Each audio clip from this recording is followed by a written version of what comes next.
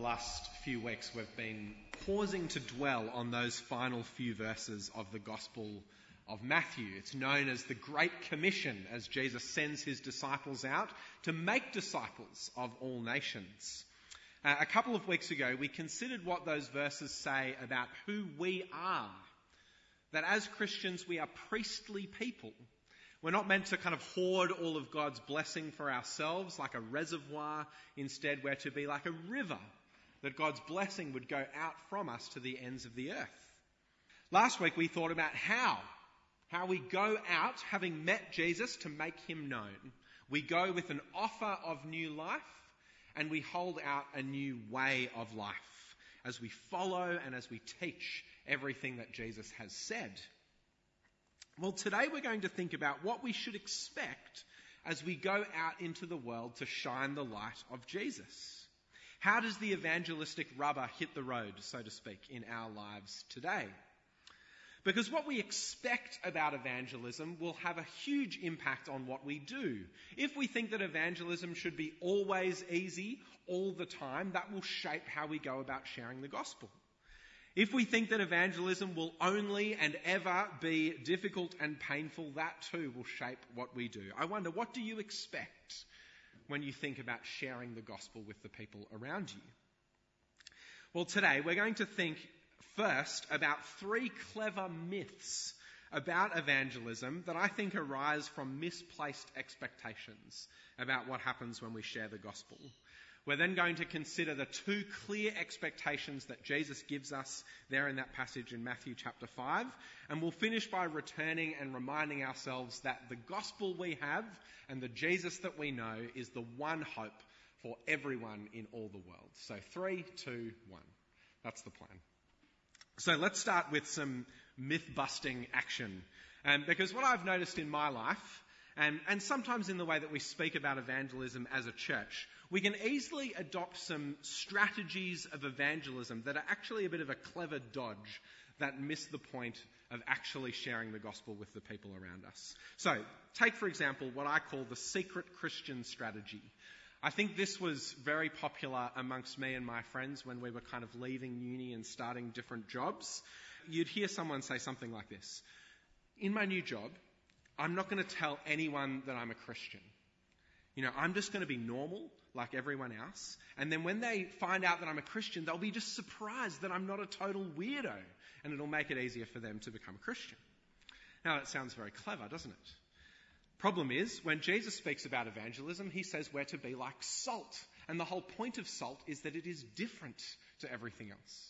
Jesus says we're meant to shine as light. The whole point of light is that it stands out. For Jesus, if we're the same as everyone, we are no good to anyone.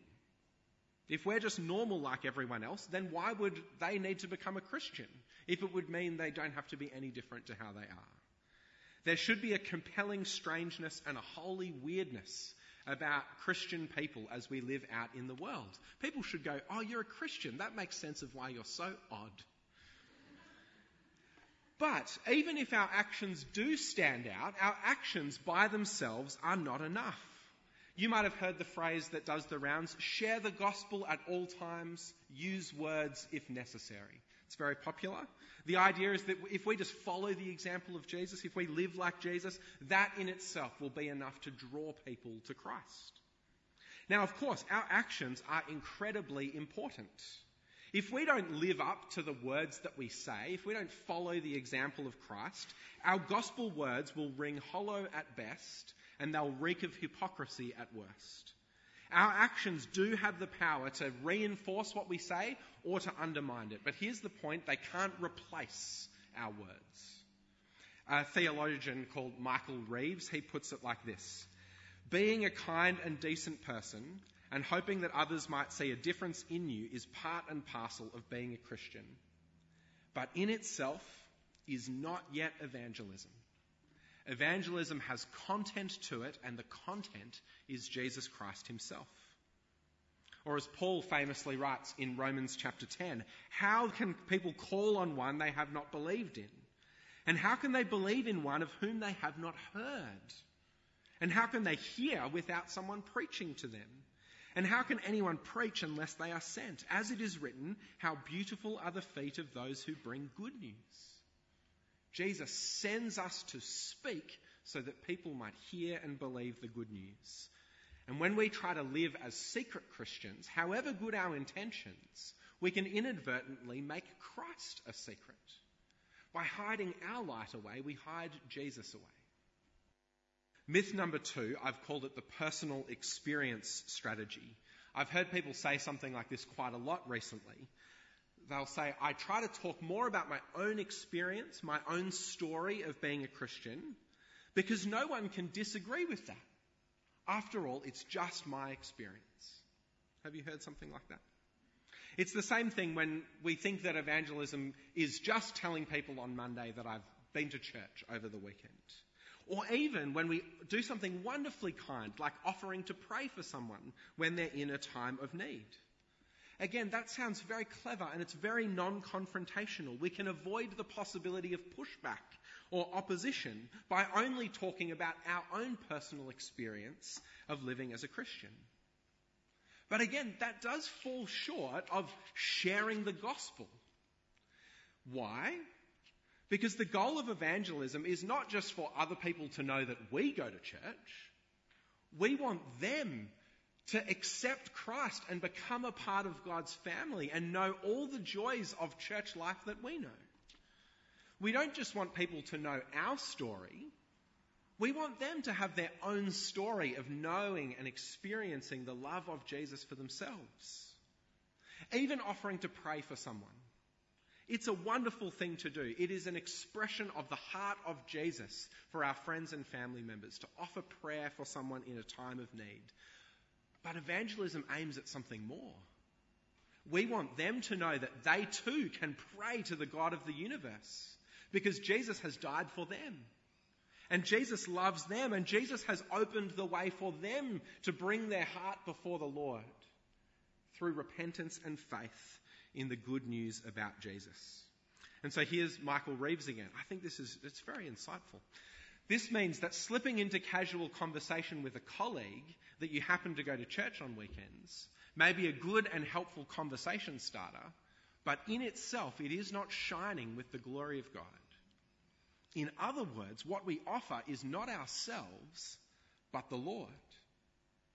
In a world where people say all the time, what's true for you is true for you, and what's true for me is true for me, Jesus barges in and says, all authority in heaven and on earth has been given to me. People need to know that Jesus is not a lifestyle choice for people who are so inclined. You know, like a spiritual version of going to the gym or being a part of a book club. Jesus confronts our culture by claiming to be the one key that unlocks all of life for all people in all times, in all places.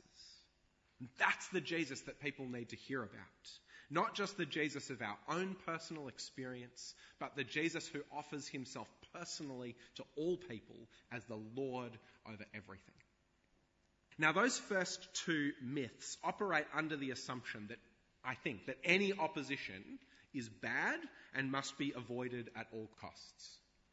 And they assume that if we're just sensitive enough, if we're nuanced enough or strategic enough, then we can tell other people about Jesus without risking any conflict or awkwardness or confrontation. The third strategy for this morning is the opposite. This strategy is up for the fight. It's ready for debate. It embraces the conflict. It's the knockdown argument strategy. It's not a real strategy. I just made that name up myself. But it's the stuff of countless blogs and YouTube videos with titles like Progressive Gets Completely Destroyed or Atheist Totally Owned by Best Argument Ever. It's the style of evangelism that sees the people around us mainly as opponents that need to be defeated rather than people to be loved with the good news of the gospel. I know that at times I fall into this one, especially with members of my family. I think I'm so desperate for them to see that what I believe is serious and sophisticated and interesting and intellectual. But you can see the problem there. It's all about me. Like the first two strategies, it turns attention away from Jesus and onto ourselves. And we can easily treat Christianity just as a system of thought or a philosophy. And it can distract us from the incredibly personal message that Jesus gives us in the gospel. C.S. Lewis wrote a little novel called The Great Divorce. And the kind of mentor figure says this to C.S. Lewis at one point. He gives this warning. There have been men before now who got so interested in proving the existence of God that they came to care nothing for God himself, as if the good Lord had nothing to do but exist. There have been some who were so occupied in spreading Christianity that they never gave a thought to Christ. Evangelism is not about winning debates. It's not about proving yourself to be the smartest person in the room. It's about winning people for Christ, proving that Jesus Christ is Lord over all. Even our very best and most sophisticated apologetic arguments can't get inside someone and crack open their heart and give them new life. Only the risen Jesus can do that by the power of his Spirit, and what he's given us is the simple message that he is Lord. And so in evangelism, we don't just offer our example in the way that we live, we offer Christ. In evangelism, we don't just offer our own experience, we offer Christ. In evangelism, we don't just offer an exposition of the cosmological argument which definitively proves that God exists. We offer Christ. That's the simple heart of what evangelism is all about. And as we do, Jesus then tells us that we should expect two things very clearly. We see it in Matthew 5, which we read together before. We see it in Matthew chapter 10 as Jesus sends his disciples to the lost sheep of Israel. We see it in the book of Acts as the disciples start spreading out to every corner of the earth. We see it first and foremost in the life of Jesus himself. Wherever the gospel of Jesus is simply and clearly proclaimed, there are two things that are present: persecution and powerful transformation. Not always in the same proportion. Sometimes one will be more obvious than the other. But it's not like there are times of great persecution and times of great transformation, both together all the time, wherever the gospel is proclaimed. So look again at Matthew chapter 5. Jesus has laid out what it means to be blessed in his kingdom, and he lands in a surprising place, the final blessing. He says, "Blessed are those who are persecuted because of righteousness, for theirs is the kingdom of heaven. Blessed are you when people insult you, persecute you, and falsely say all kinds of evil against you because of me. Rejoice and be glad, because great is your reward in heaven. For in the same way they persecuted the prophets who were before you." Jesus tells us to expect that part of the blessing of following him is suffering with him, suffering like him, suffering because of him. Now, this doesn't mean that we should seek out suffering as if we're only doing it properly if everyone hates us. Notice that it's blessed to be persecuted because of righteousness, to be persecuted because of Christ. The rest of the New Testament emphasizes the gentleness and the grace that should characterize our sharing of the gospel. We're to remove every offense so that only the offense of the gospel remains. But it really doesn't matter how nuanced or sensitive or intellectual we are, the gospel itself will always carry some offence in every culture. Because it says that we're not okay on our own, that we can't do everything all by ourselves, that we need rescuing from the problem of our own sin. We don't get to determine our own truth because Jesus is the way, the truth, and the life. It doesn't matter how we spin it. The gospel is always about a man who died on a cross and who rose from the dead as the only way to escape judgment and receive eternal life. Always going to be odd. And so, wherever the gospel is proclaimed, some will recoil against it. Sometimes that will mean they'll just stop listening and they'll move on. Other times they'll reject the person who shares that message with them. And Jesus tells us to expect that. As he said to his disciples in Matthew 10, "You will be hated by everyone because of me, but the one who stands firm to the end will be saved. The student is not above the teacher, nor a servant above his master. It is enough for students to be like their teachers and servants like their masters. If the head of the house has been called Beelzebul, how much more the members of his household? If Jesus was hated and rejected by some, as his students and followers, surely we should expect the same. But that's not all we should expect. I think for many of us, the possibility of opposition, the possibility of rejection looms so large in our minds that we forget the second expectation that Jesus gives to us. Jesus says, "Blessed are you when you are persecuted," but then he continues, "You are the salt of the earth. If the salt loses its saltiness, how can it be made salty again? It's no longer good for anything except to be thrown out and trampled underfoot. You are the light of the world," Jesus continues. "A town built on a hill cannot be hidden. Neither do people light a lamp and put it under a bowl. Instead, they put it on its stand and it gives light to everyone in the house. In the same way, let your light shine before others, that they may see your good deeds and glorify your Father in heaven." As we get out into the world like salt, as we shine our light, Jesus says there will be powerful transformation. People will taste and see that the Lord is good, and seeing our good deeds and receiving the gospel for themselves, they will glorify our Father in heaven.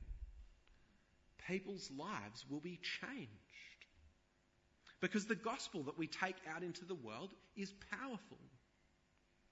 The name that we proclaim is powerful. And as people hear and respond to the gospel in faith, there will be new life, and forgiveness and grace will be poured out on all who put their trust in Christ. And so, yes, Jesus told his disciples to expect persecution, but he also told them this as they went out in Matthew 10. "As you go, proclaim this message: the kingdom of heaven has come near.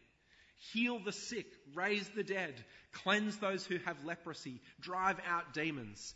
Freely you have received, freely give." Jesus says that we should expect powerful transformation through the proclamation of Jesus and his kingdom.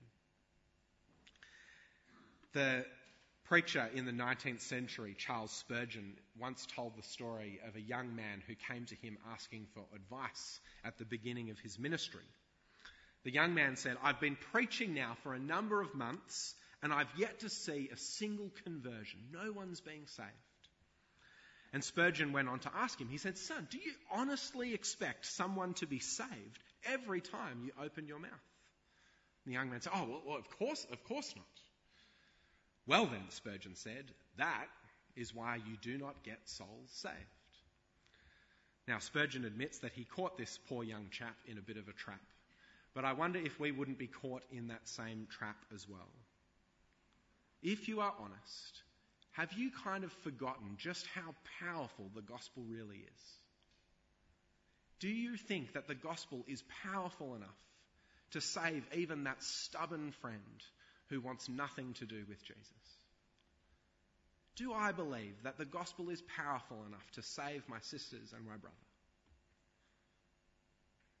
Do you believe the gospel is powerful enough for your colleague at work or the person who lives next door? Spurgeon went on to say that of many in his day, they tremblingly believed that it is possible by some strange, mysterious method that once in 100 sermons God might win a quarter of a soul. Have our expectations sunk so low? Jesus tells us to expect that the proclamation of the gospel will result in powerful transformation and persecution, both together, all the time. So here's the challenge that I've been wrestling with this week. It might be a challenge for you as well. Am I so worried about the potential of rejection that I actually close off the possibility of powerful transformation by saying nothing at all?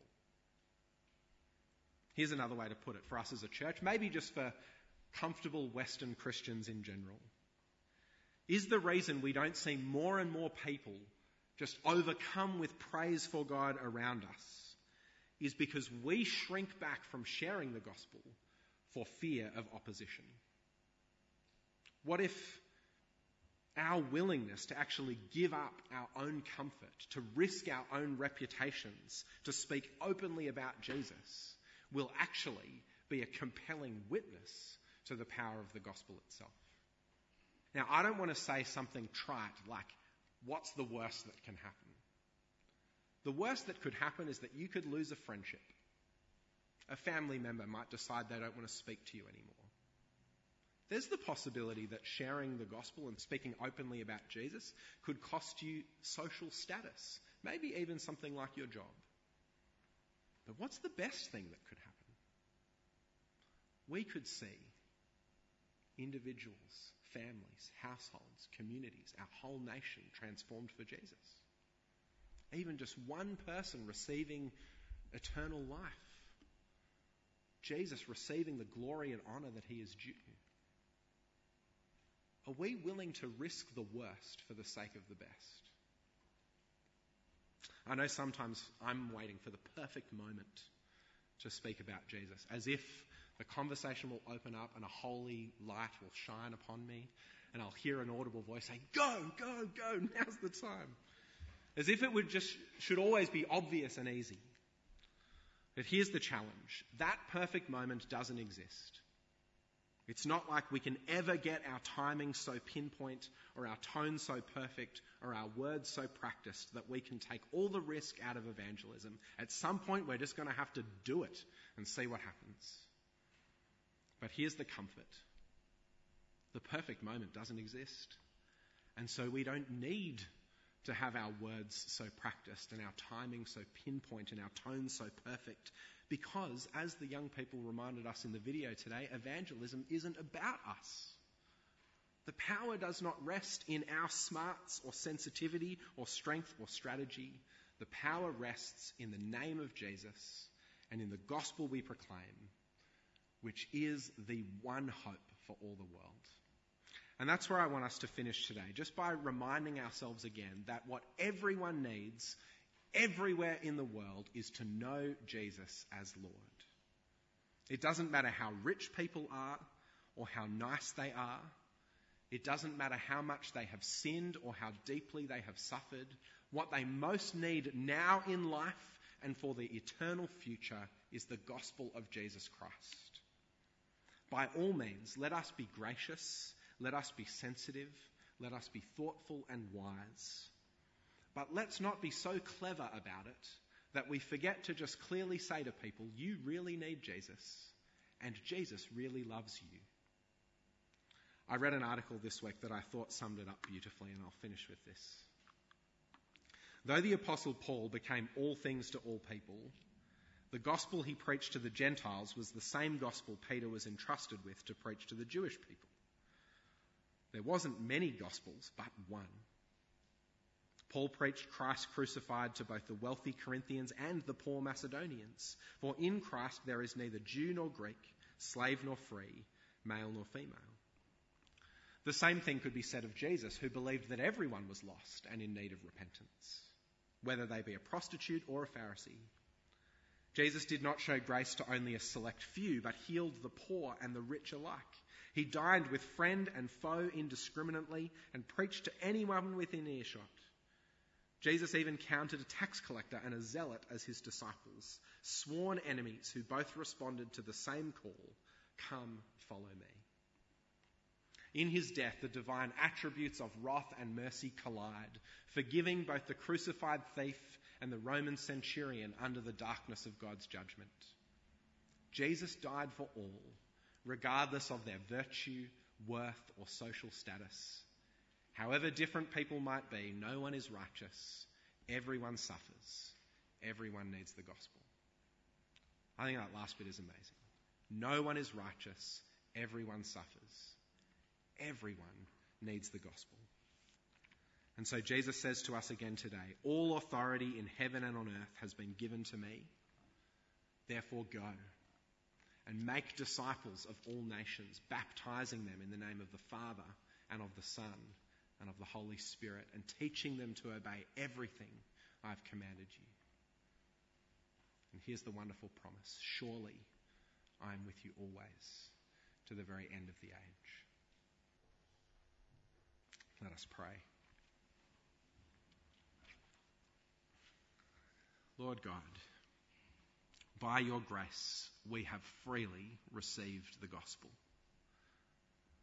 Please would you make us people who freely give it, so that people would know Jesus and that he would be glorified. Amen.